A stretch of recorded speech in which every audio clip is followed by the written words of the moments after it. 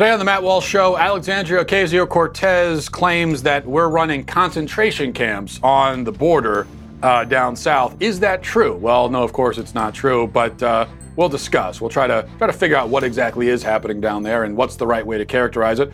Also, the Huffington Post just published maybe the most horrifying and disgusting, outrageous and offensive article that I have ever read, and I'm not exaggerating. And finally, is it really a good idea to tell kids that they can achieve anything they set their mind to as long as they work hard enough? I think probably not, and I'll explain why today on the Matt Walsh Show.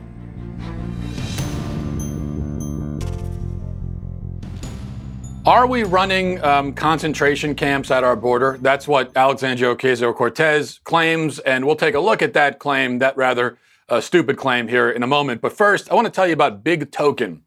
Big Token is a new app. It's pretty cool. You should check this out because it's a new app that lets you share data about yourself, your interests, your habits, and then get paid for it. The getting paid for it is the highlight here because right now you already share a ton of information with tech companies, and they're the ones who make money off of it. So what about you? This is your information. You should be getting paid. That's where Big Token comes in. Here's how it works. First, you download the app. You sign up for a free Big Token account. I've done it myself. Very easy to do. They walk you through the process. Takes just a couple minutes. Next, you complete actions to earn points. So actions include answering surveys, checking into locations, connecting your social accounts, and more. And then you can redeem your points for rewards, just as such as cash or gift cards, or you could donate your earnings to charity if you're a very generous person. You choose what data you share with Big Token, and then you get paid for it. The surveys in the app will ask general questions about your demographics and lifestyle. There are also surveys around specific holidays and events, all that kind of stuff. You know, the point here is that it's your data. You have a right to it. If anyone's making money off of it, it should be you. And I think that's the point. Your data is always secure with Big Token. Based on the data you choose to share, you'll be placed into specific ad groups, and brands will buy access to those ad groups for use in personal advertising, and then you get paid, again, to highlight that point. If you want to start earning money for your data, go to the App Store or Google Play, search for Big Token, Bigtoken. That's one word. Download the app and sign up. Make sure to use my referral code. That's Matt Walsh. Again, search Big Token in the App Store or Google Play. Download the app, use my referral code, Matt Walsh, to sign up, claim your data, and get paid. Okay, now let's try to get ourselves caught up to speed on this. Our friend Alexandria Ocasio Cortez was doing one of her iconic Instagram Live performances where she just rambles incoherently about whatever subject happens to pop into her head. And in the course of that spectacle, she made a rather startling claim. Listen to this. The United States is running concentration camps on our southern border. And that is exactly what they are. They are concentration camps. And if that doesn't bother you,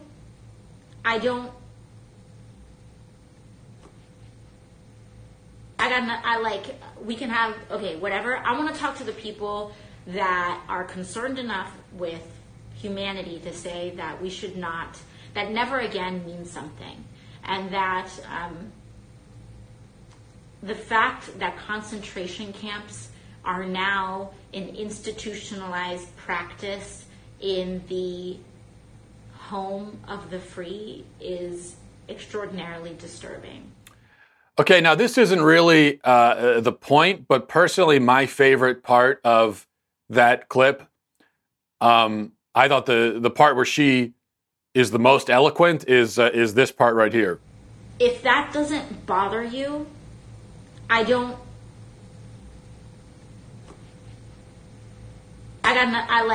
we can have, okay, whatever. I want to talk to the people. Very profoundly eloquent. She truly is the voice of her generation.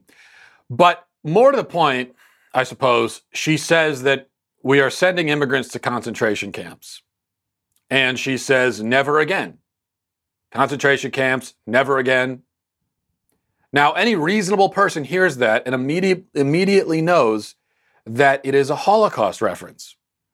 Jews were sent to concentration camps, and never again has been the mantra among the Jewish people and among all people the world over saying, we're never going to have another Holocaust, right? That's everybody knows that. You say concentration camps and never again, you are evoking the Holocaust. Period. Very clearly. But of course, it's inappropriate and absurd and hyperbolic and manipulative and exploitative and any other words you could think of to compare immigrant detention centers to Nazi death camps. So people reacted to AOC's remarks negatively. They were very critical of it. And AOC, true to form, being the brave warrior for truth that she is, responded by lying and claiming that she was not referencing the Holocaust and that it's not what she meant. And just because you're talking about concentration camps doesn't mean that you're necessarily talking about the Holocaust, which is technically true, right? I mean, you can have, if you want to look up the dictionary definition of concentration camp, it's not going to say a Nazi death camp. Technically, there are other concentration camps, and it doesn't necessarily refer to that. But when you throw in never again, it's pretty clear the comparison you're trying to make. AOC followed up with a tweet saying, and for the shrieking Republicans who don't know the difference, concentration camps are not the same as death camps. Concentration camps are considered by experts as the mass detention of civilians without trial, and that's exactly what this administration is doing. It's kind of funny to hear AOC accuse anyone else of shrieking, considering she's the most shrieky politician in Washington right now. But never mind that. Now, in one of the weirdest displays I think I've ever seen, leftists spent the day on social media yesterday trying to parse sort of the difference between concentration camp and Nazi death camp, claiming that AOC was talking about concentration camps, which are just places for the detention of people without a trial and not Nazi death camps. But this is obviously ludicrous for a number of reasons. First of all, everyone knows, as I said, everyone knows what comes to mind. Forget about dictionary definitions for a minute. When you say concentration camp, if we're playing a word association game and I say concentration camp, you're going to say Holocaust or Nazi or Hitler. That's why people, that's the association we all make. And that's precisely why people use the phrase concentration camp in a context like this, because they're trying to evoke that imagery and the emotions that are associated with it. That's why she used the term, because of those associations. Second, as I said, she said never again. That's an explicit Holocaust reference. Third, if concentration camps are just places where people are detained without a trial, then the county jail is a concentration camp, right? The drunk tank is a concentration camp. Security at the airport is a concentration camp. We've really made the term into something ambiguous and innocuous, which is not what the left wants to do. They want the term to retain the Holocaust associations, and they want you to believe that there is a Holocaust happening down at the border. That's their point. It's just that when they get called on it, they look for a back exit because they know they can't possibly offer any rational defense for the claim that we're running, Nazi. We're doing a Nazi-like operation down on the border. So here's the real question. Putting all that to the side, however you characterize these detainment centers, which is what they are, and I think that's the most straightforward way of describing them. They are centers of detainment, places where we detain people. So however you characterize it, if you don't like that, if you don't like what we're doing, what should we be doing in your mind? As it stands right now, we have detention centers or detainment centers that are used because there's a flood of people coming across the border. Some are sneaking across, some are claiming asylum. Well, we can't just let them all waltz into the country and then go about their merry way. And backing up for a second, this is another difference between what we've got going on and a concentration camp, because people are choosing to come here. knowing what's going to happen, knowing that there are detainment centers and that's where they're going to end up. I mean, people come here. This is their choice. Generally, a concentration camp is well, like in Nazi Germany. The Germans went in and they rounded up people. They rounded up their political enemies. They rounded up Jews and anyone else that they wanted to kill or get rid of. They rousted them out of their home and they put them on train cars or buses and they brought them to these camps. That's not what's happening here. These are people who come to us. Their own choice. They don't have to come. They can turn around and go home anytime they want. Do you think people in concentration camps have the option to just say, you know what, never mind, I'll go home? If you have that option, you're not in a concentration camp. So, again, what's the other option? And even if someone's applying for asylum, well, those claims need to be processed and investigated. And during that period, before the asylum is approved or not approved, what do we do with the asylum seeker? We can't send them home because that's where they're trying to get asylum from, right? They're trying to leave their home, okay? So they don't want to go home. We can't just let them go because then we'll never see or hear from them again. And then there's no point of the asylum process because they'll get a de facto asylum just by disappearing into the interior of the country. So what option do we have? We have to detain them while we process the claims. Or if they're sneaking across, then we detain them while we get ready to send them back. And how do we detain them? A lot is made over the separation of families at the border, but we don't have the facilities to give entire families their own little homes, their own little cottages to live in while we sort everything out. And as a matter of safety, you don't want to throw a bunch of kids in to the same detainment facilities as a bunch of unknown grown men. We also don't even know if the kids who are coming across with the adults really belong to those adults. They don't always. There's a lot of human trafficking and stuff that happens at the border as well. So there are a lot of complications, and that's how families end up getting separated. Is it nice? Is it pretty? I guess not. But I honestly don't know what the alternative is. I've never heard anyone suggest an alternative. I've heard a lot of people complain about the situation as it stands right now, but I've never heard a better suggestion. I've never heard someone say, okay, here's what we can do instead. Because as I said, just letting them go, that is not a plan. That's not a strategy. But I've never heard a plan. If your issue is just with the conditions of the camps, if you claim that the conditions are not up to snuff, then okay, then complain about that. Call for better conditions. But AOC and the other leftists, they seem to be taking issue with the whole practice of detainment itself. Yet again, they don't offer a better solution. It's like, I mean, think about actual prisons. Now, the stuff we got going on down at the border, those aren't prisons, but as a different example, if you think about prisons, the whole idea of a prison is kind of grim and ugly and not ideal, right? I mean, in an ideal scenario, you wouldn't have any prisons because you wouldn't have any need for them. You're locking people in cages, not letting them go outside except for brief stretches, and they've got men with guns trained on them at all times.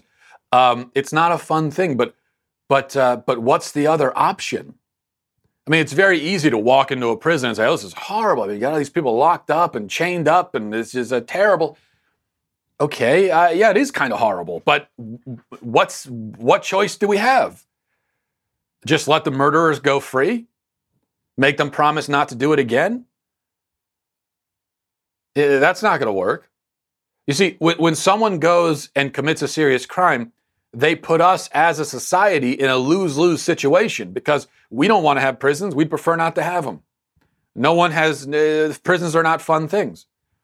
But we also can't let this person go because they're a danger to society. So they create a lose-lose situation where there is no great option. And you just have to make do and deal with the situation. And that's what they're the ones who do that by committing the crime. It's the same thing on the border. When people flood across the border into our country, even if they aren't murderers or whatever else, the fact is they are creating a situation where there just isn't any perfect or even very pretty way of handling it. They're doing that. So we can only handle it the best we can. We should always respect their dignity as human beings because we should respect everyone's dignity as a human being. But we also have to enforce our laws and we have to do our due diligence and we have to process claims when the claims are made and we have to do all that stuff. It's really easy to complain about this. But suggesting solutions is a different matter. And by the way, I'm not dogmatic on immigration personally. I'm not one of these people who thinks that every single illegal in the country right now should be rounded up and deported, regardless of circumstance. We need to build an 80-foot wall across the entire border, like the Great Wall of China. I'm not that hard line. I mean, I do believe in protecting the border and enforcing our immigration laws. Don't get me wrong, but I'm open to any and all solutions. Personally, I'm willing to have that discussion. But the problem is that leftists, for the most part, don't have any ideas. They don't have any. They don't offer anything. They don't bring anything to the table. They just complain. And they come basically. Their argument with immigration, much like their argument with many other issues, is essentially just to sing the John Lennon song "Imagine." Imagine there's no war. Imagine there are no countries. Imagine there's no violence. It's just terrible, trite, stupid song that is just very little redeeming about it. But that's their argument. But that's not an argument. It's like, yeah, we can imagine that. That'd be great. It would be great if we didn't need detainment centers. It would be great if the whole world could live in harmony with one another, holding hands and singing Kumbaya and all that. I mean, that would be fantastic, but that's not the reality that we live in. And so the reality is that we live in a world with countries that are not all the same and often don't get along. And so we need borders. And it just so happens that the country to the south of us, in fact, that whole region to the south of us, is not in good shape, and there are a lot of there's a lot of chaos and anarchy and drug cartels and violence and human trafficking and all this stuff. And so we have to be very careful about who we let through. And then when you end up with floods of people trying to barge their way in, we've got to take them, detain them, and figure it out. Not ideal, but that's the way it is. All right, what else? Let's see here. Well, 3 female athletes in Connecticut I just want to mention this briefly, because in Connecticut, these 3 female athletes are filing a discrimination complaint against the policy in the state that allows biological males to compete against girls, which is something we've talked about many times up there in Connecticut. And they're saying that this robs them of medals and that they should have won, and it's discriminatory, and they're against it. And they're completely right, of course. That's completely accurate. There just is the case that they make, and I mean, thank God that this is happening. I've been waiting for someone to step up and file a complaint like this, and to force those who support the idea of putting this crazy, insane idea of putting biological males in female sports. Those people should be forced to go to court and defend that idea because it is indefensible. The case that these girls are making is a rock solid, indisputable case. There is no argument against them. As I've said plenty of times in the past, I have never heard, this is the fascinating thing about this subject, is that even though you have these laws now across the country and you find this increasingly the situation where boys are put in with girls in sports because they claim to be girls, even though this is happening and it's so common now, I have never heard a good argument for it. It's kind of like the immigration thing. I've never heard anyone suggest an alternative. Well, for this, I've never even really heard anyone even try to defend it. I don't even know what the argument in defense is. I've never heard one, aside from just, well, these boys say they're girls and it would hurt their feelings if they can't. That's not an argument. That's not even close to an argument. And because we can just get rid of it immediately by saying yes, but then all these other girls who now can't win because the boys, their feelings are hurt. And so you've got a lot more hurt feelings on the girls' side. So that's not good enough. You've got hurt feelings versus hurt feelings, and there are a lot more hurt feelings on the one side, so that outweighs it. You got to come with something else. Because then your next argument has to be, well, yeah, but the boys, you see, their feelings matter more. That must be your argument. And that, again, that's not an argument. That's just nonsense. There is simply no good reason to allow this. And there are a lot of good reasons not to. So I'm very glad that we're seeing this. All right, let's see. Here's something else. We talked about this last week, and we talked last week about the sexualization of children, right? That is going on, especially by leftists. Their agenda to sexualize children, to normalize pedophilia. And this is a theme that I talk about frequently, something I've been warning about for years. I didn't plan to bring it up again this week, but I saw this article in the Huffington Post, and I just can't ignore it. I have to tell you about it because it's so, I mean, I wish I had noticed this last week when I was talking about this, because this is Exhibit A right here, okay? Here's an article in the Huffington Post. Allegedly a prominent and respected publication. The headline is, "Are Pride Parades kid-friendly? Parents say children can handle the kink." Children can handle the kink. That is a sentence written in the headline of an article on the Huffington Post. Children can handle the kink. Now, if you ever find yourself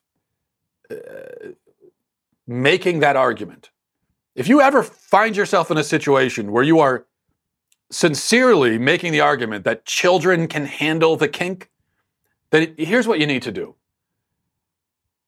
You need to go to NASA and you need to ask if you can board one of their rockets, and then ask them to shoot you directly to the moon. You need to deport yourself. I don't know if it works that way down in, I'm not sure if they'll, but at least try. I mean, this is what you need to get to the nearest rocket ship and just deport yourself to the moon, or really any heavenly body that is not the Earth, because you don't even belong on planet Earth. If that's there's no place for you here, I'm afraid. Let's read a little bit from this article. It says, each year in the blaze, written by Brianna Sharp, by the way. Brianna Sharp is the one who thinks that children can handle the kink. Or, well, she says parents say that children can handle the kink. Each year in the blaze, and if you're a parent arguing that your own children can, quote, handle the kink, then you just need to go to prison because you're an abusive, disgusting, horrible parent, and your children are in danger because of you. Each year in the blazing sun of the Pride Parade in Nelson, I guess this is in Canada, Pega Wren is the name here, and her two young grandkids seek shade under the spinning rainbow parasols. Wren, a semi-retired sex therapist, told HuffPost Canada the parasols were a magical find and have come to symbolize the importance of this event for her family. Blah, blah, blah, blah, blah. She says, I can't imagine a safer place for families to bring children. But then the article goes on to say, anyone who has been to a parade has likely seen the procession of leather, animal costumes, kinky costumes in every hue, and more skin than is normally exposed in public. Now, it's interesting to hear them finally admitting this, because usually when you accuse pride parades of being overly sexualized affairs, where there's people dressed up in bondage gear and stuff like that, because that's what she's talking about. Usually when you say that, they'll deny it and say, what are you talking about? You're crazy. It's just a pride parade. People are just coming out and kids are there. They're waving flags. It's just, it's no different than any other parade. It's perfectly family friendly. But here they are admitting that, yeah, well, there's more skin than what you'll normally see. And yeah, there are people dressed up in bondage gear, but, or dressed up, in leather animal. Let's be clear about what that means, by the way. Leather animal costumes and other kinky costumes, quote unquote. So those are people who have a sexual fetish for pretending to be an animal. And then they engage in sexual exploits with people who have fetishes of copulating with animals. I mean, that's what that means. That's your fetish is to pretend to be an animal, and you're with someone who likes to be with people who pretend to be animals. I mean, this is sick, gross stuff that no person should be exposed to, let alone kids. And then it goes on to talk. I'm not going to actually. I can't. My plan was to read from this article. I can't do it because it's just too disgusting. But suffice it to say that they go on to justify having kids there, saying that kids can handle it. Writer, educator, and publisher S. Bear Bergman told the Huffington Post Canada, "There's absolutely no reason not to take our kids to Pride. It's a fun day. There are a lot of bubbles, rainbow streamers, and enjoyable performances, and bondage gear. It's their right as queer spawn. And as a parent, I might want to take my kids to Pride because they might be lesbian, gay, bi, trans, queer, or two-spirit." Queer spawn? That's what you call your kids? What in God's name? There's a line here at the very end that I just need to read, and then we'll just be done with this. If I can find it. Oh, here it is. Bergman says, "First of all, nobody likes nakedness more than children." And we're just gonna, you know what? I'll cut it off right there, because that's the argument that this Bergman is making about the quote queer spawn. He's saying that children love being naked. Children, no one loves nakedness more than children. No one loves nakedness more than children. Children can handle the kink. Okay, these are the arguments being presented. These are the arguments made by pedophiles. These are pedophilic arguments. These are arguments for pedophilia. I mean, it's right there in front of our face. They're not even trying to hide it anymore, guys. They're being very explicit about it. You've now got gay activists saying, yeah, sure, you got bondage gear and all that kind of crap at the Pride, but yeah, bring the kids as they love nakedness and they can handle the kink. That is a pedophile argument. So when I say that the left wants to normalize pedophilia, I'm not exaggerating. This is not fear-mongering. This is not a conspiracy theory. This is just literally what they're doing. I'm just telling you what they're doing. And we have to decide if we want to put up with that or not. Let's see. One other thing I wanted to mention. There's an article in Time magazine that I found interesting. The headline is, "We tell our kids that hard work always pays off. What happens when they fail anyway?" And I was ready. I saw this article online, and I was ready to laugh at the article when I first started reading it, because it sounds like the typical, oh, the poor kids. What happens when they start to fail? Well, you tell them to get back on the horse and try again, right? I mean, pretty simple. But the point that the article makes, article written by Rachel Simmons, it makes the point that we stuff a lot of positive mindset propaganda into our kids' heads. We tell them they can achieve anything if they work hard enough. We tell them that positive attitude and hard work can accomplish any goal. We tell them that they can do whatever they set their minds to, and so on. They can be whatever they want to be. When in reality, that isn't true, right? Now, the author Simmons gets into a lot of identity politics stuff, talking about minority students and discrimination and bringing like that sort of thing into it, but which things that I think are irrelevant to this issue, because this is not she makes it into kind of a racial thing. I don't think it's a racial thing at all. But if we could put the SJW stuff to the side, the central thesis is correct and important that people actually cannot achieve anything they put their mind to. Sometimes you can really try very hard and still discover that you just don't have what it takes to do whatever you're trying to do. I mean, you can give it your all, practice makes perfect, blah, blah, blah, and at the end of the day, discover that you're still not good enough. That does happen. It happens to everyone. I mean, the average person could practice day and night from the age of 4 and still, by the age of 19 or 20, not be nearly good enough for the NBA. Because only a very small fraction of all basketball players will ever make it to the NBA. And those are the people in the NBA, right? If you make it to the NBA, all those people worked hard. They all are hard workers. They've all been practicing since the moment they could walk. They're all determined. They all have ambition. They've all got that. But the ones in the NBA, they also just have natural skill and ability and talent. They have something else that even if you practice as much as them, you might never have. Or you could put all your heart and soul into math and science and never get a job as a NASA engineer. You could try really hard to be a writer and still never write anything that's any good. I see this sometimes with people. People will send me emails, asking how I got into writing and working in media and doing whatever it is I do. I don't even know what I do. But sometimes people will send emails, how'd you get into that? And they'll tell me they want to get into it too. And they'll send me links to the blog that they've been updating every day for the last 5 years and the YouTube channel they've been vlogging on every day since 2016. And they'll show me all the hard work and effort they put in. You can tell they've been working at this hard for a long time, and which is admirable.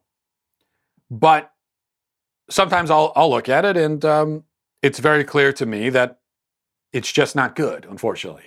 They're just not good at this. And even after all that time, they're still just not good at it. And so they're not ever going to be successful doing it because they're not good enough. And that's also an important reality that our kids need to understand. It is possible to simply be not good enough for something because you're not going to be good at everything. And sometimes what you want to do doesn't match up with what you can do. And that is a really important lesson. The way to be successful at anything, in my mind, is to be undeniable. It's not just to work hard, it's to be undeniable, to be so good that you cannot be denied. That you will absolutely get a spot on the team, get the job, grow the audience, whatever it is you're trying to do. You're undeniable. You cannot be denied. You are so good at it. You're better than most everyone else trying to do it. That's how you succeed. Be undeniable. That's the key to success. But hard work is not the only ingredient necessary in being undeniable. You also need skill. You need talent. You need a certain flair for whatever it is you're trying to do. You need to be good, in essence. And what if you aren't good? What if you'll never be good at the thing you're trying to do? Well, at a certain point, you need to realize when to move on. I think it's kind of like, I like to fish. I'm a big fan of fishing, and this is a mistake you can make as a fisherman or as an angler is the politically correct term to use. As an angler, a mistake you can make is there is a mistake in fishing where you could have too much patience. Like if you want to fish, you have to have patience, but you can also have too much patience because you could find a great spot.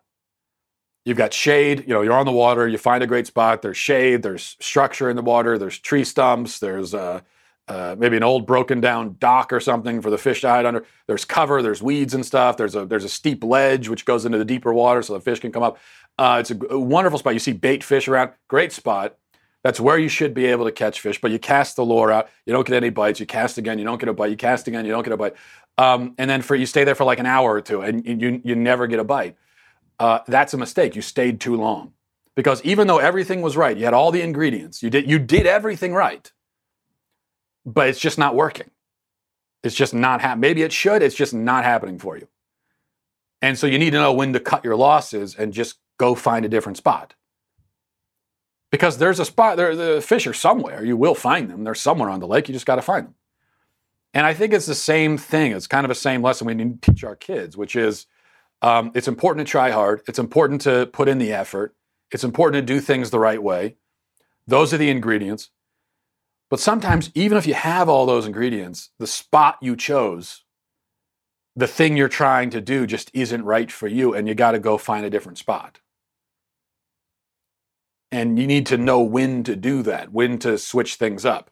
Think about all those reality talent shows where they, they'll have people come on. There are some people who are really good, and then you always have those people who the only reason they made it on the show is because they're terrible at what they're trying to do. And so then we all can laugh at how bad they are, which I think is kind of cruel and awful, honestly.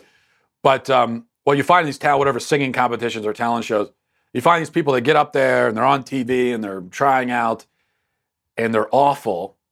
And then they get shut down by the judges and they start crying and they say, I've been working at this since I was 3 years old and I'm not going to give up. When really, no, someone should have sat them down long ago and said, no, give up on this. Don't give up on life, but just give up on this. You're not a good singer. You never will be. Give up. Do something else. Find something else. I think if we never are willing to say that to someone, then we set them up for a lifetime of failure. And that's something this is where the schools should come in. If we're sending kids to schools for 7 hours a day, 9 months a year for 12 or 13 years, the schools should help them figure out not just what they want to do, but what they're good at, what their skills are, what their aptitude, where their aptitude lies. But unfortunately, the schools are not doing that. And so you've got a lot of kids who graduate, have no idea what they're good at or where their skills are. And so they're just kind of deciding randomly what they want to do, even if they have no aptitude in that area whatsoever. So I think that's something that the schools should be doing as well. All right. I think we'll leave it there.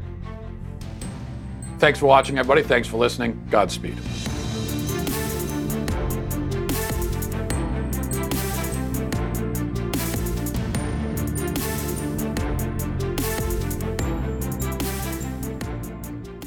President Trump kicks off his bid to make America great again. We will examine what the 2020 campaign looks like. Then Americans celebrate the end of slavery, and the left goes so woke, it is now rejecting Woody Guthrie.